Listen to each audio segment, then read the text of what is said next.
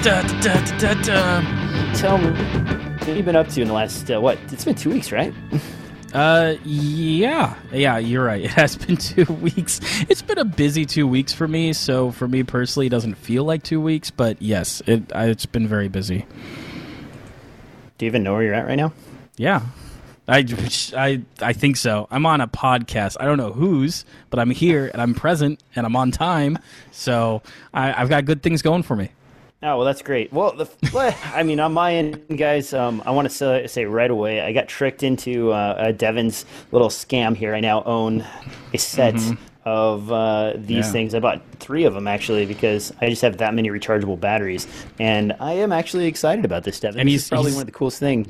He's going to buy more, too. You just watch. They're addictive.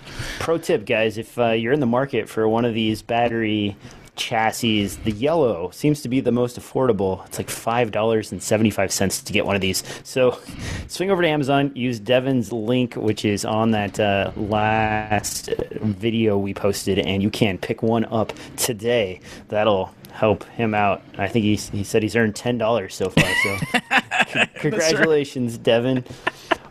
On my end, guys, as you can see, I'm hotel bound. I've been in this little cramped space off and on for the last month. I did just manage to go on a small shoot yesterday at Mount Hood, which it's snowing up there. It's not snowing down here, so I got a little bit of fun weather experience, hence the long sleeve shirts somewhere behind me. On that note, though, let's just dive right into the news. First thing on the list here, Devin, is this ridiculous piece of Canon kit. It seems as though everybody's jumping on the bandwagon of getting a camera that looks a little bit retro, and Canon is no exception, but this exception is really ridiculous. They've basically just released a T6 body that is gray with a faux leather plastic handle. Price is $550, so no savings whatsoever, or really much of a price hike. But what do you think about this stupid freaking camera from Canon? That sounds like a loaded question, DJ. No, first off, I don't even think it's faux leather. It's probably the same rubber they use. They just painted it brown. That's honestly what it looks like. But I mean, because here's the thing, right? The whole aesthetic, and I get it, and even though I may not purchase gear that fits that aesthetic, I get people who really like that old school kind of like chrome, brown leather, kind of thing from the old school of 35 millimeter film and all that other stuff. But in this situation, like, it's plastic. It looks plastic. It does not look like a fancy chrome thing. It looks like a modern DSLR that's like mocked up. To me, it almost looks like if some third-party company was to release a DSLR and they want to stand out from the crowd, they would give it this kind of aesthetic so that people can notice it. And to me, I'm like, no, that doesn't look chrome. It doesn't look fancy. It doesn't look old school. It just looks stupid. And it looks even more stupid considering that every single lens you put on this camera also will not match. Now, understand too, like, there's certain parts where this aesthetic kind of works, and what I showed DJ a little while back, a year or two ago, I bought my girlfriend a Pentax Q7, which is an incredibly small micro interchangeable lens camera. The pictures and everything aren't fantastic, but it is like the smallest interchangeable camera you can get, and it shoots okay, and it even shoots video, and it even has like in-body stabilization and a few other cool things to it. So it's not worthless, but it's something you wouldn't buy for professional work. It's a hobby thing. But they sell lenses that match some of the body types. So, the girlfriend, if she wanted that gray and black aesthetic, I could also get gray and black lenses for it too, and it would all kind of match and work out here. So at least it doesn't look hodgepodge. But this right here is just... Well, we have cameras like the Olympus Pen F that just look beautiful. They've gone with like chrome metal and everything, but turning your camera gray, the same plasticky build, because it's not silver, right? And it's not chrome and it's not metal. It's just gray, and then on top of it too, if they at least kept gray and black, I wouldn't be like it's the end of the world. But the fact that they went gray and brown, and then all the lenses are just flat black, I'm like, this just looks mixed up. This does not look cohesive. It doesn't look stylish, and I wouldn't be surprised if these start going $50 cheaper than an all black counterpart, just because I'm not sure who exactly is going to buy this. Now, while we're talking about color, really quick, going on to Amazon, are you one of those guys that will pay the extra $10 to $15 to get an item in black as opposed to whatever the regular color is that's a little bit cheaper? No, not particularly. Like, it really depends. There's a few things that I do, but most of the time I go for what's cheapest. So a lot of my stuff comes multicolored. Like, when I 3D print, the color of my filament's usually determined by the lowest price, not by, not necessarily by what I plan on printing with it. Now, next thing on the list here is something else ridiculous, and this is a new, I don't want to say ridiculous, it's just weird. Zoom has been sort of innovating in the camera market, so to speak, and not even action cam. They've basically been taking small action cam sensors and attaching them to mics and then releasing them into the world, and this is no exception. This is the Zoom Q2N. It is basically a combination of the H2N and a camera all in one. Price is going to be about $159. You can get these for pre-order right now, or you can get them shipped in the gray market. Speaking of gray, from eBay, or I believe they're even showing up gray market on Amazon for about $185.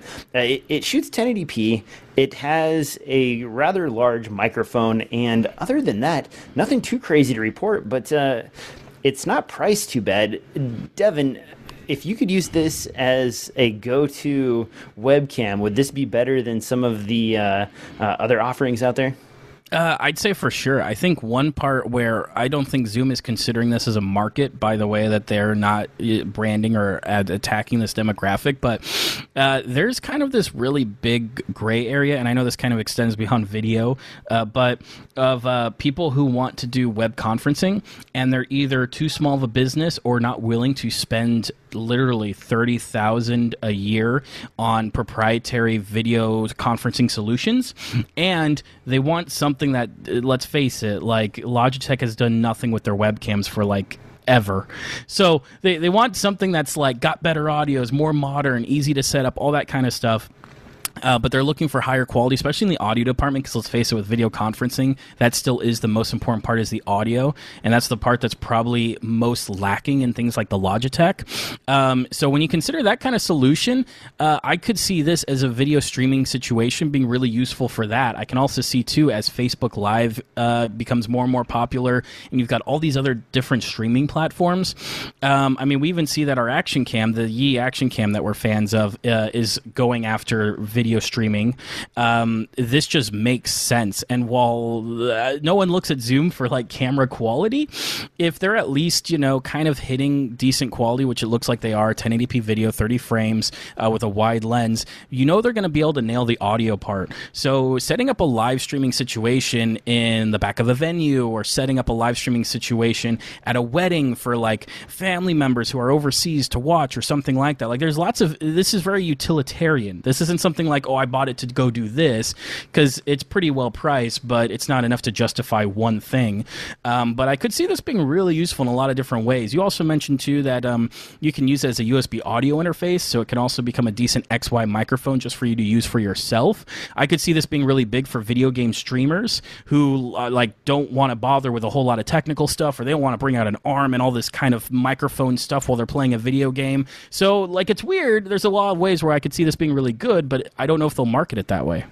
Well, that's the weird thing, though, Devin. If you think about it, the microphone placement for this, that's a microphone that you kind of want to have up in your grill, so to speak. So, sure, yeah. If you have it up here, then how is that going to really utilize the camera of that? You know what I'm saying? It seems like ill-conceived design. You could see it that way, but whenever I see that when I see that XY microphone configuration, that's not something where we're doing a good recording, we're going to get the best audio quality we can. For me, that's more of an environmental sound. We want to capture a stereoscopic image of what is going on around the camera.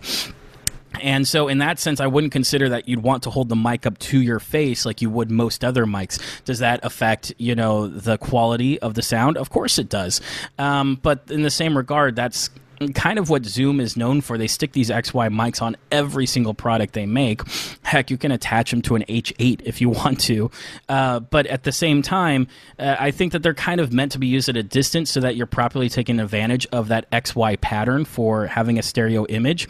And I think that and they figure since it's going to be some distance away, throwing on a wide lens is good enough and it'll get the job done. So, like I said, this isn't like, here's the best way to do this production. Because obviously for us with podcasting, having these, a big mic in front of our mouths is the proper way of kind of doing this kind of production to have really great audio quality.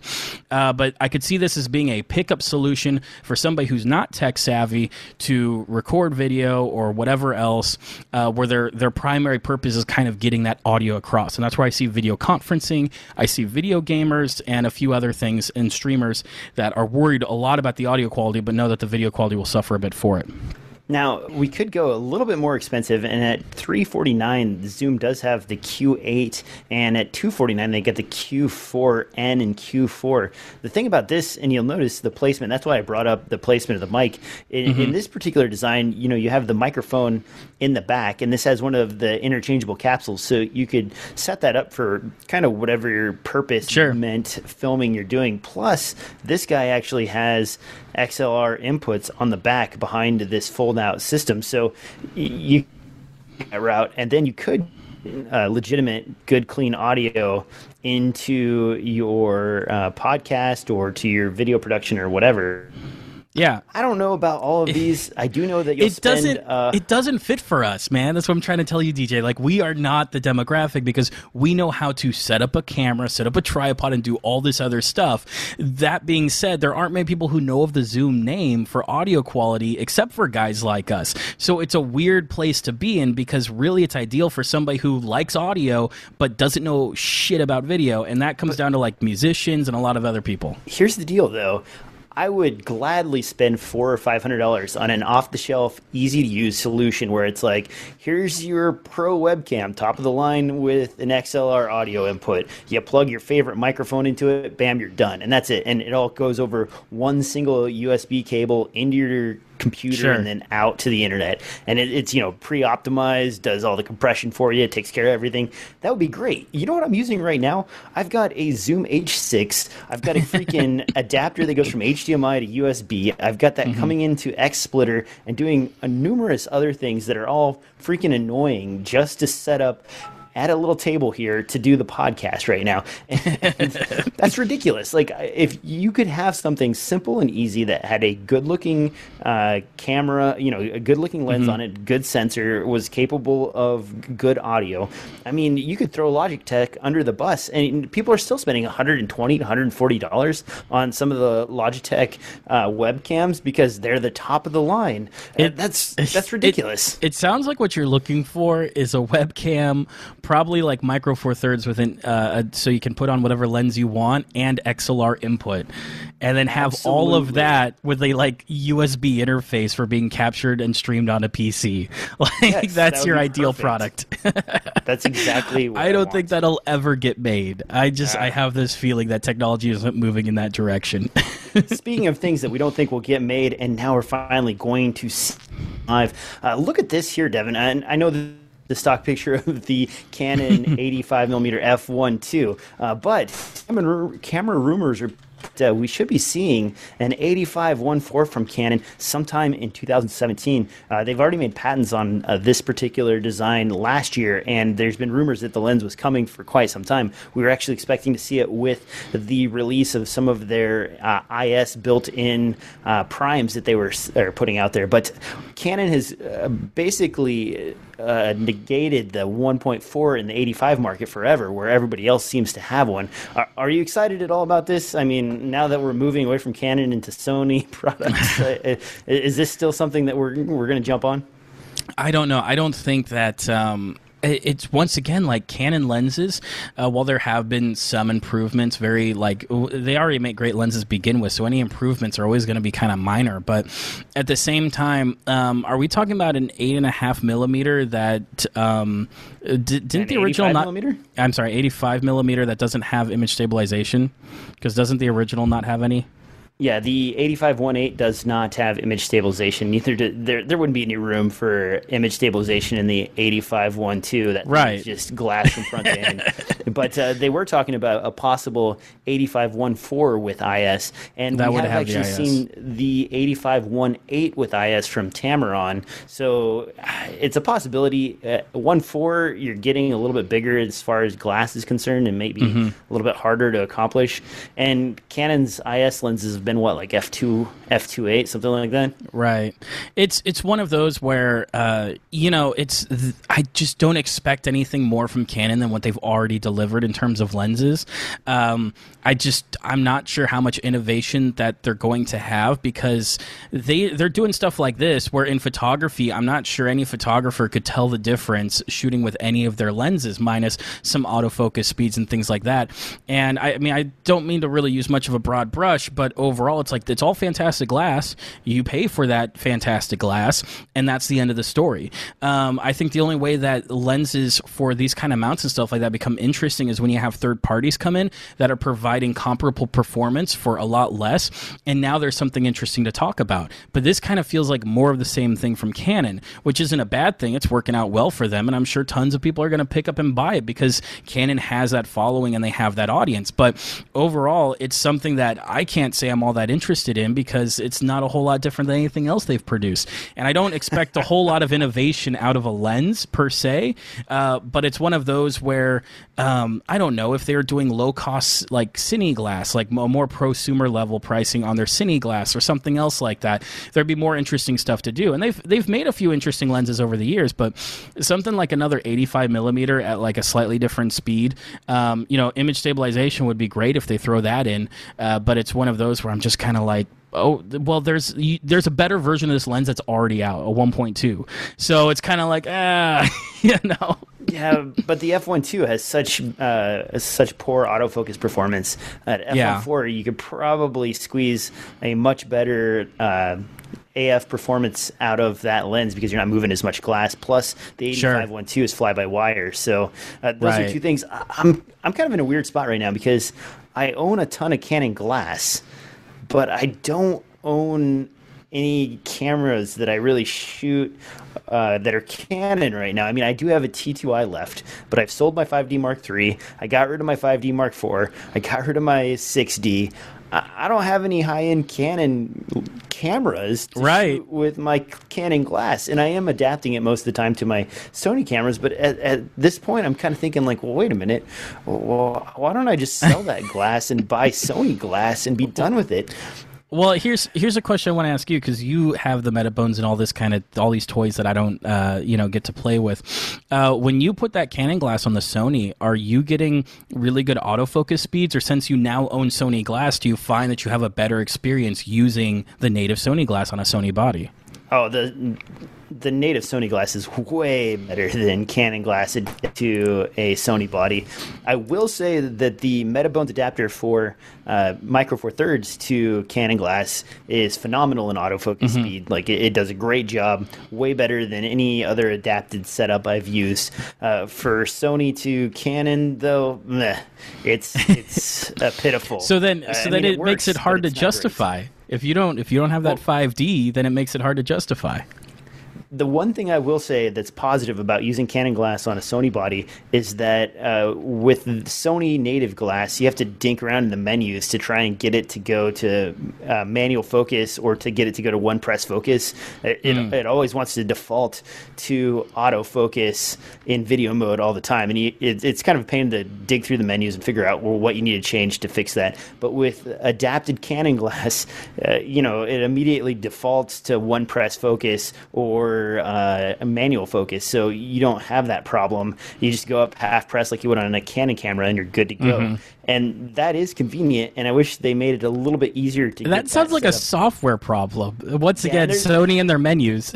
and I'm probably just being lazy. There's probably like an easy way for me to set that up and save it to a preset and figure that out, but I just haven't gotten around to it because now that I have 3 Sony Zooms, I just kind of grab those most of the time when I'm shooting the camera, unless I need really shallow depth of field. So I don't know. I'm holding on to my Canon glass for now, but I'm kind of in a bad way about Canon cameras. I've been thinking about a 1DC, or maybe if the 5D Mark IV falls below like $2,400 or so, I might go back to pick one up. But I'm kind of holding out to see what comes from the GH5. And speaking of which, we didn't put this in the show notes, but you and I have been kind of talking about this for a little while. The new DJI camera was announced, and what was 5.2K? Yes, 5.2K video. Yes, and that's one of regular 16:9. Is that what are they doing with? I'm putting Devin on the spot here because we didn't even put any of this in the show notes.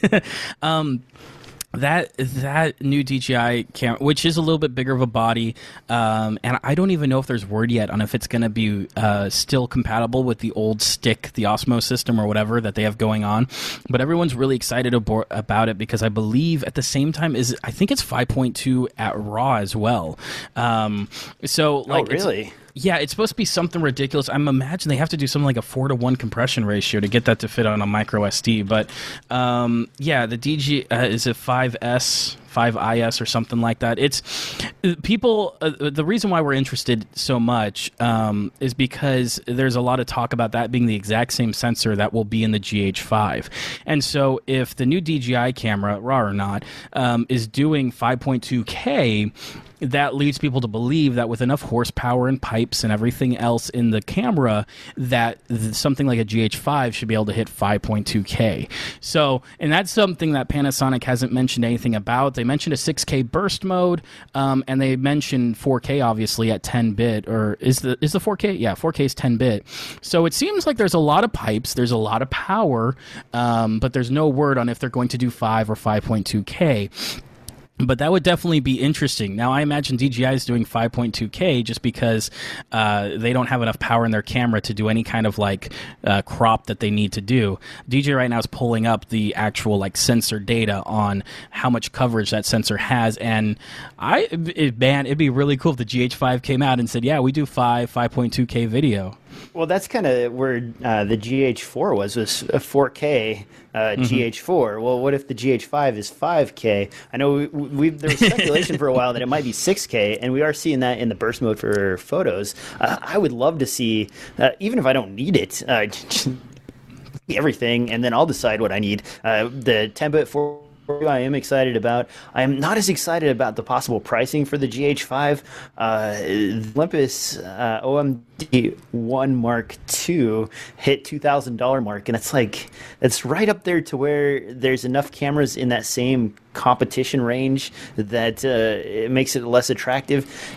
I have a ton of glass for Micro Four Thirds, so a GH5, if it offers enough at maybe $1,500 or $1,600, I will definitely jump on it. Even $2,000, maybe we wait for a month until there's those gray market eBay deals. You know what I mean? And it drops down just a little bit. It seems a little bit pricey though. For me, yeah. I mean, the 2,000 seems pricey, but also too, if it's 5K, that would be definitely a notch above even what Blackmagic sells their cameras for in terms of K versus thousands of dollars you spend on it. So for me, even at $2,000, it's already a buy, but this is coming from a guy who has yet to own a 4K camera yet. I always rent and I haven't gotten around to buying one. And that GH4 is still really attractive, coming now under $1,000. I don't know anyone who wouldn't buy it if you're interested in the DSLR format. But with that new one and all these features and 10-bit and everything else, it's an obvious buy for me just because all of my glass is already set up as that. Because if it wasn't a GH5, then I'd probably be selling all of my glass and going towards a different system than Micro Four Thirds, possibly like an FS5 or Ursa or something like that, which would be larger glass Canon, whatever. So for me, it's already a buy unless it's complete garbage and then I sell everything and I move to a different system. But I complain.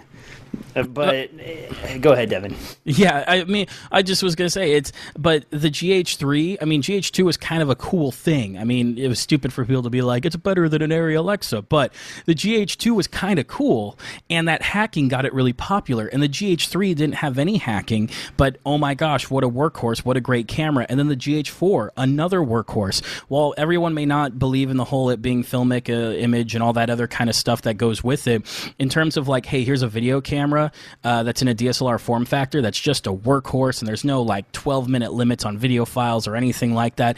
I imagine the GH5 is going to have that same Panasonic heritage of like being a solid camera right from the first day you buy it. And with seeing what they did with the GH4, all those firmware updates over time that added features, Panasonic is very dedicated to keeping their products alive and keeping their customers happy. And let's face it, that's more than Blackmagic has ever done, because they always sell half-baked products and they fix it later with firmware. And even Sony now is pushing out products way before they've been properly tested, and they got to fix stuff later with firmware. We've seen problems with the FS5 having all kinds of codec issues. We've seen problems with the A7S with like the sun, the black spot thing, which Blackmagic had a problem with years before they did. So like there's all these things where people are just fixing it later, and the only two companies that don't have a fix-it-later mentality has been Panasonic and Canon. And right now, Canon it doesn't seem they're totally interested with pushing video in their DSLR form factor, but Panasonic is. So that's why I'm really excited, and I think Panasonic will deliver a good product. Yeah, I'm to be honest with you, Devin, I'm probably gonna buy it, and I'm complaining about $2,000, and I spent almost $4,000 on a 5D Mark IV. So yeah, it's still much more affordable. It's just. It's always been the bastion for like the top end of the low price, and now it's more in the middle of the pack in terms of price are concerned. Sure. And then the A7S Mark II and the A7R are falling down into the $2,500 range. That puts you only $400 or $500 away from the cost of the GH5. All the features that they're going to cram in there. The only thing I'm concerned with, and I've seen your GH3, I've played around with the GH3 and I've played around with the GH4. Remember how fast my menus were, Devin? Oh, sure, yeah. GH3 menus? Yeah. But at the same time, well, that could be possible. Here's the thing. I really should do like an investigative journalist thing on the menus on the GH3, because when I first got the camera, I never had that issue, and they were always fast. And I feel like maybe the second or third firmware update, maybe around that time, it just started to get slow, and it never got any better. So I should be asking around with other GH3 shooters and stuff like that, see if they have really laggy menus too, because I feel like the first month I bought it, everything was great, and it just got slower and slower over time, and I learned to deal with it. But you may be totally right. They may put too much into this camera, where the camera operating system itself has trouble keeping up with some of the features. And I mean, we are talking about moving a lot of data. Me and DJ have been speculating over if they're going to do an H.265 codec, HECV or something like that, in order to cram all this 10-bit data down onto a tiny memory card. So depending on what kind of sidecar chips they have and everything else in the camera, it could be not a problem at all, or it could be that they overburden this thing, and because of the price point, they didn't put enough power, or because of heating issues, they're worried about overheating like the Sonys do, they didn't put enough power in there that's going to cause a pretty crappy experience. But your GH4 experience has been pretty much flawless. Yeah, I love my GH4. Let's dial in on that H.265 thing we were talking about, because Devin and I, even though we do the show once every other week or once a week, we still get together online every once in a while and rant about different stuff we're looking at. And Devin's concern didn't think that H.265 would appear in the new GH5.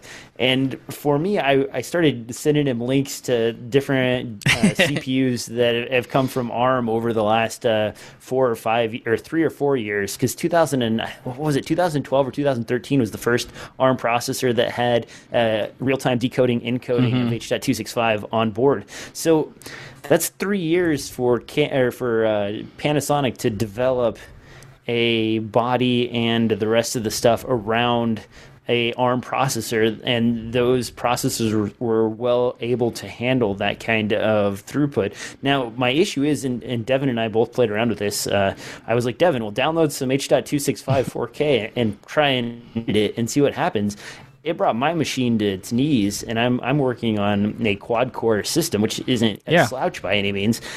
So the issue I'm concerned with is if we do go the H.265 route, which would make sense for the 10-bit 422 and the UHS-2 read speeds that they're recommending or write speeds that they're recommending, are we going to have systems that are fast enough to handle this, or are we going to have to transcode? I mean, I still I'm not totally sold on it being H.265, but if it is, there's going to be a bit of a learning process. I wouldn't be surprised if, like the GH3 and I think the GH4, but you'll have to tell me, if they'll include multiple codecs, because that's one thing that always kind of impressed me. I mean, like a lot of your dedicated video cameras usually only include one codec.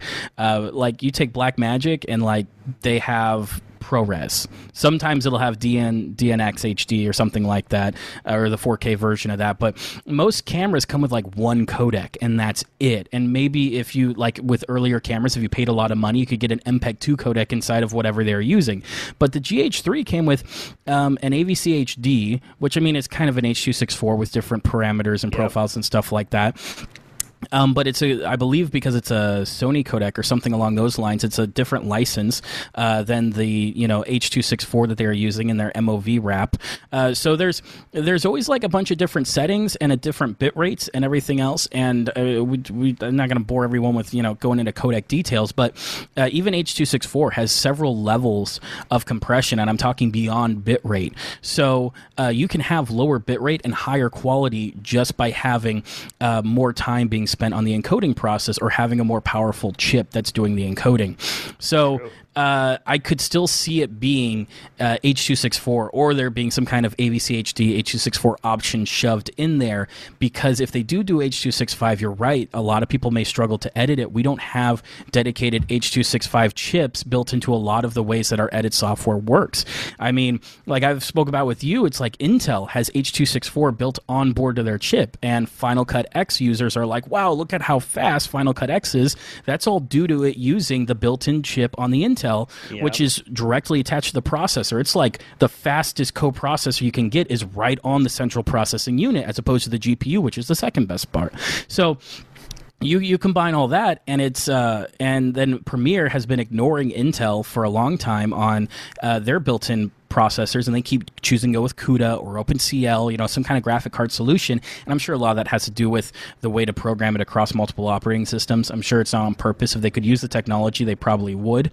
But those kind of chips come H.264. There aren't a lot of onboard people with CPUs and everything else that support H.265 natively. That's why I think we're still several years out of really seeing that being mainstream as something you directly edit. Now, that being said, H.264 was the same way. No one could edit it. Everyone was transcoding it.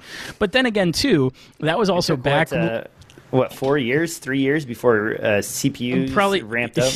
Probably 4 years, but I feel like by the time CPUs ramped up, you started seeing coprocessors that were doing a lot of the heavy lifting for you, as opposed to like when people were transcoding back then because of H.264, the real reason they were transcoding is because they're using Final Cut 7, and 7 only supported like 3 or 4 codecs. So it was one of those where it's like, that's why Premiere will be interesting, because Premiere supports H.265 out of the box already, and maybe they've been prepping for this to happen with their new proxy feature.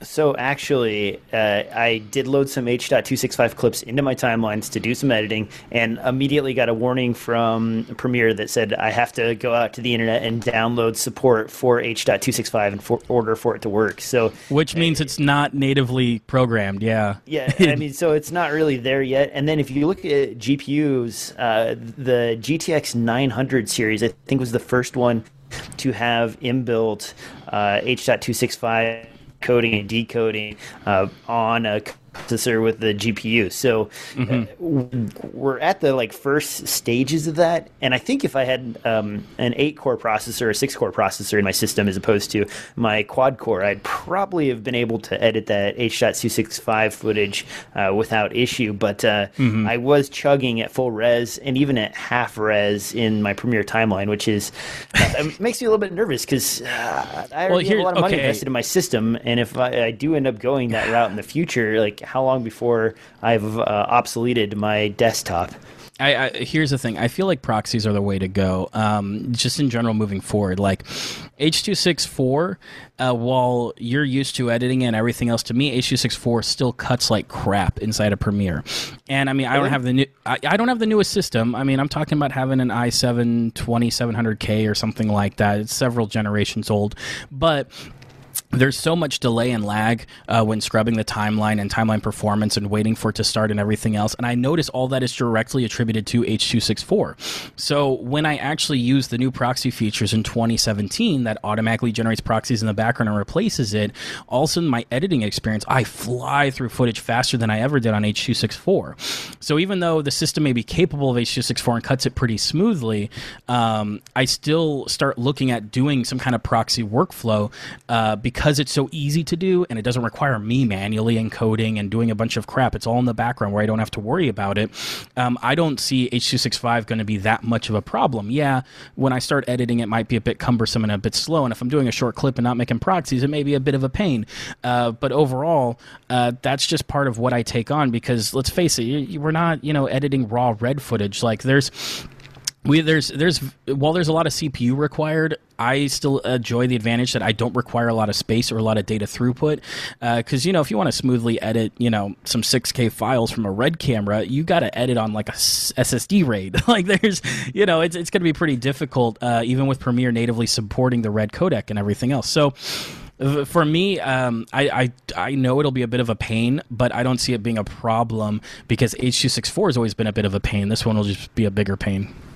Okay, speaking of something that's less of a pain, we've really gone down the rabbit hole on that one. Yeah, we have. Wow. Let's back up and talk about action cams again. I mean, every time I think action cams have completely died, they come back to me, and this is no exception. One of the top action cams on the market, as far as image quality, I would say Kodak for recording as well as in-body image stabilization, and I'm talking optical, not digital here, is the Sony FDR-X3000.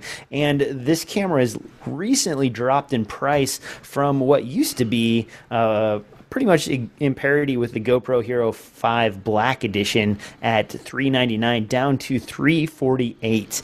I ended up pulling the trigger on this one, even though I don't need an action cam. But this has, of course you do. I don't need another action cam, but maybe I'll sell one. I've got a 4 that does me just fine. I've got that Yi action cam that's also good.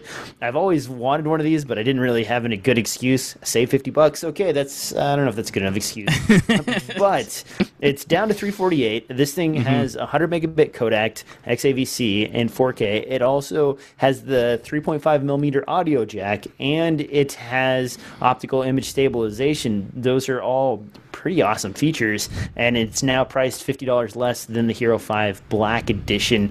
GoPro's been having a lot of trouble lately in the market with recalls and sales and not being available on Amazon for a while. You think Sony's doing this just to kick them in the balls? I think it's that they see an opportunity. I mean, how long has this camera been out? This is not a new camera. I think this kind of just follows their structure of starting to wind down this camera while they're getting ready to release another one.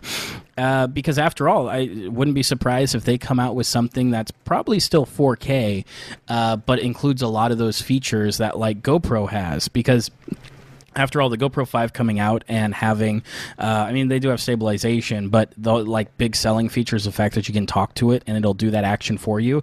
That straight up sounds like a Sony feature to me. Like when you really think about it, that sounds like something Sony tacks onto their tech, being like, "We're better. Look, we got more features."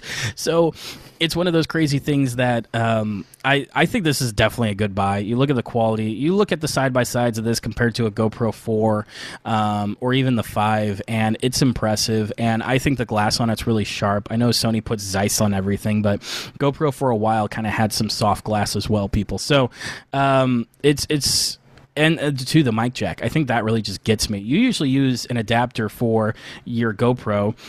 Yi has talked about having a Bluetooth microphone for them because they don't have a mic jack, which would be kind of a cool system for a select few people. But then Sony just straight up having an audio jack, being like, just plug in your mic, use whatever you want. Like I kind of appreciate that, and I think Sony's been trying to go after the more professional market in terms of the stabilization and everything else, and it's been ignored because GoPro's had the market cornered. But you're right, now that GoPro is dropping in market shares, it could be that they're shrinking in the market and Sony goes, okay, now's our time. Yeah, I'm excited about this. I'm buying one. I want to play with it. It's probably a keeper.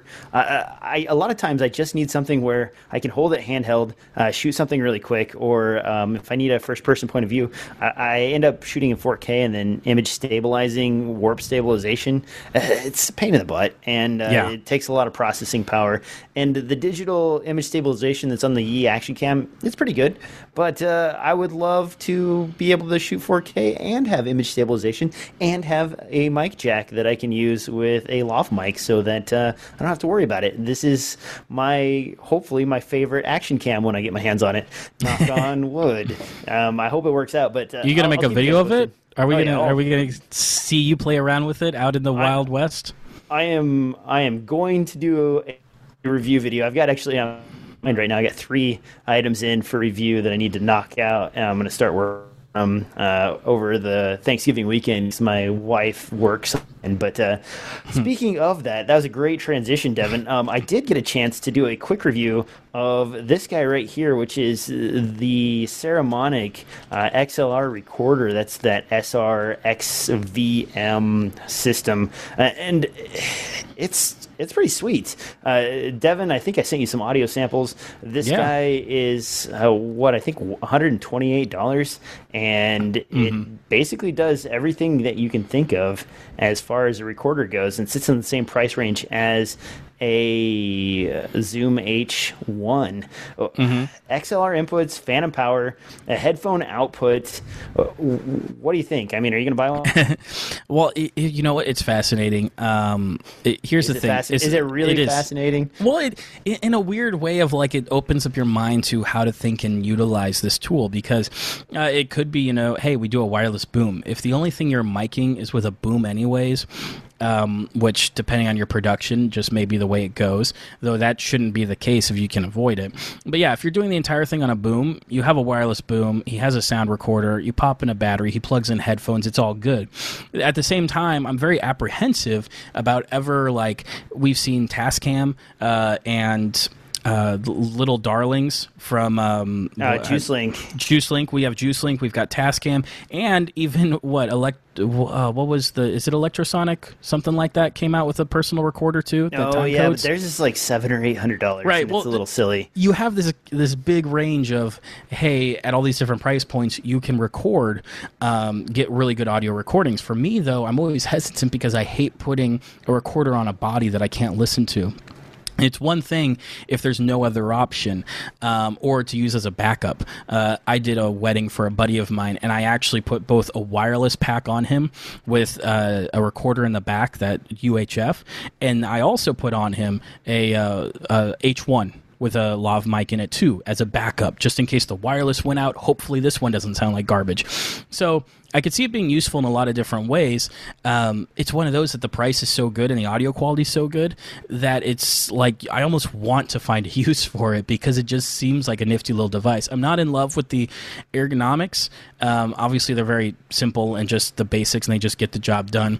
I would have rather seen a different button configuration for volume up, volume down, and like the record button to be more protected and stuff like that. But still, at the price, you can't argue. So it's, to me, with the phantom power and everything else and the battery life, it's totally makes sense if I could find an excuse for it. It's just a matter of finding that excuse. So the buttons are sort of protected. They did this weird thing, and it is one of my pet peeves. I will be doing a full review on the main channel of this probably in a month or so. They recalled these particularly because some of the microphone outs aren't compatible with the shape and depth of the dive on the the XLR portion. Generally, I was planning on using this with a cable, so it's not an issue for me. But the as pictured right here, you can see that's some mics, because of the thickness of that particular portion of the XLR female to male adapter, don't quite work. Mm-hmm. But where I was going is you have to long press to get to the volume change. So it is protected. It'll stay there unless you long press and then press again to change the volume for the mic input. The issue I have, though, is it also requires a long press on the record button to stop.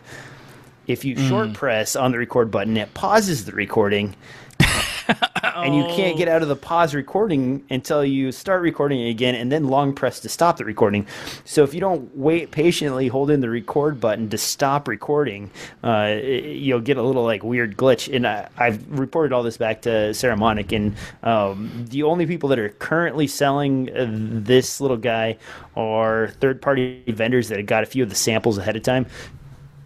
Official Saramonic really probably won't be, like I said, for another month or so. And a lot of things I've noted, as well as that XL issue, will be fixed in the final release.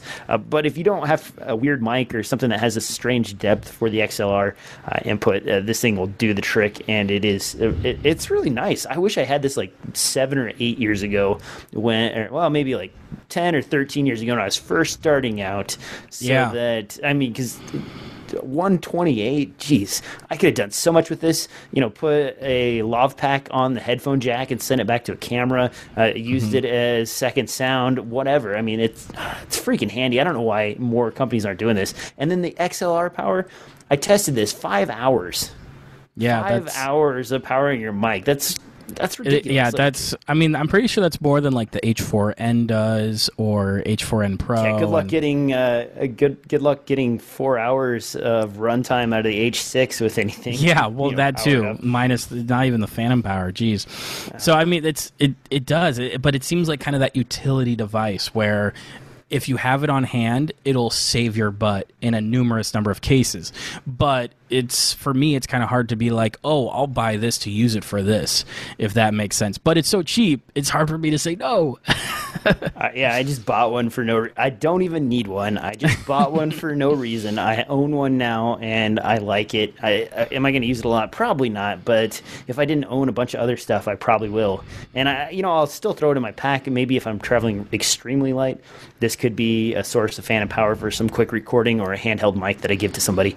Now, speaking of cheap stuff, let's go ahead and skip over this Aladdin Light and talk about some goofy Kickstarter stuff. Devin and I generally refrain from covering Kickstarter, but there's some silly stuff out there right now that we thought we'd toss in the show notes. This first one is called the Arrow, and it's basically a device that allows you to throw your GoPro like an arrow into the air and videotape, film whatever is happening while that thing is flying. The traditional use here is people are throwing it up in the air and then doing some kind of open-handed smile into the camera as it comes down, aiming for their head, or throwing the camera, across a lake or something like that. It's interesting. It's not amazing. The price on this is 39 euros, so probably $60, which seems a little spendy for. You could almost buy one of those remote control foam airplanes for that price. Devin, is this hot or not? This is definitely not. It's just the pricing. If this thing came out for $12 or $15, I'd be like, sure. You're out with your friends. It's kind of a cool thing. You just get it to get it. But for $60, it kind of makes it really hard to justify an impulse purchase like that. And at the same time, when we look at the video of it and the shots of it flying through the air, by the third or fourth shot, you're like, wow, these really all feel the same. And that's because there's camera control, and how you move a camera means so much that after a couple of times of seeing it in flight, you're kind of like, this is the same thing over and over again. It really doesn't add a whole lot to your GoPro. So it's one of those that I could see using once or twice, if you're out with your friends and you're the kind of person who takes a GoPro with you and shoots you hanging out with the bros. But hanging out with the bros. But this is one of those situations where it's just they try to make it look cool and use it in unique ways, and I'm just like, It's just not. It's just like after the first, if you had one shot of this, I'd be like, oh, that's really cool. But if you make an entire video out of this, it doesn't look that cool. As opposed to something like a GoPro stabilizer, which heck, in a year will probably cost like $80. Those things you can use for an entire video, and it'll help make the whole video look cool or look better, what have you. So for me, like, it just, because of the pricing, I'm not saying it's a terrible product. I'm just saying that if it was $15, I would have already bought one, because I'm like, oh, I'll throw it in the backpack and, you know, well, I'll use it later. But no, not for the prices they're asking for. Now, speaking of terrible products, we do actually have a Kickstarter that has been funded to $500,000. And this thing, it's called the SPUD, the Spontaneous Pop-Up Display. It is basically a soft box with a projector, a Pico projector on the back. And you're led to believe that this would be the greatest improvement in your life as a screen for your laptop or for demonstrations, or possibly to give some sort of presentation in front of a large group. This thing is goofy. This thing is ridiculous. And Devin and I were both shuddering at the fact that people are going to spend $380 on this silly contraption.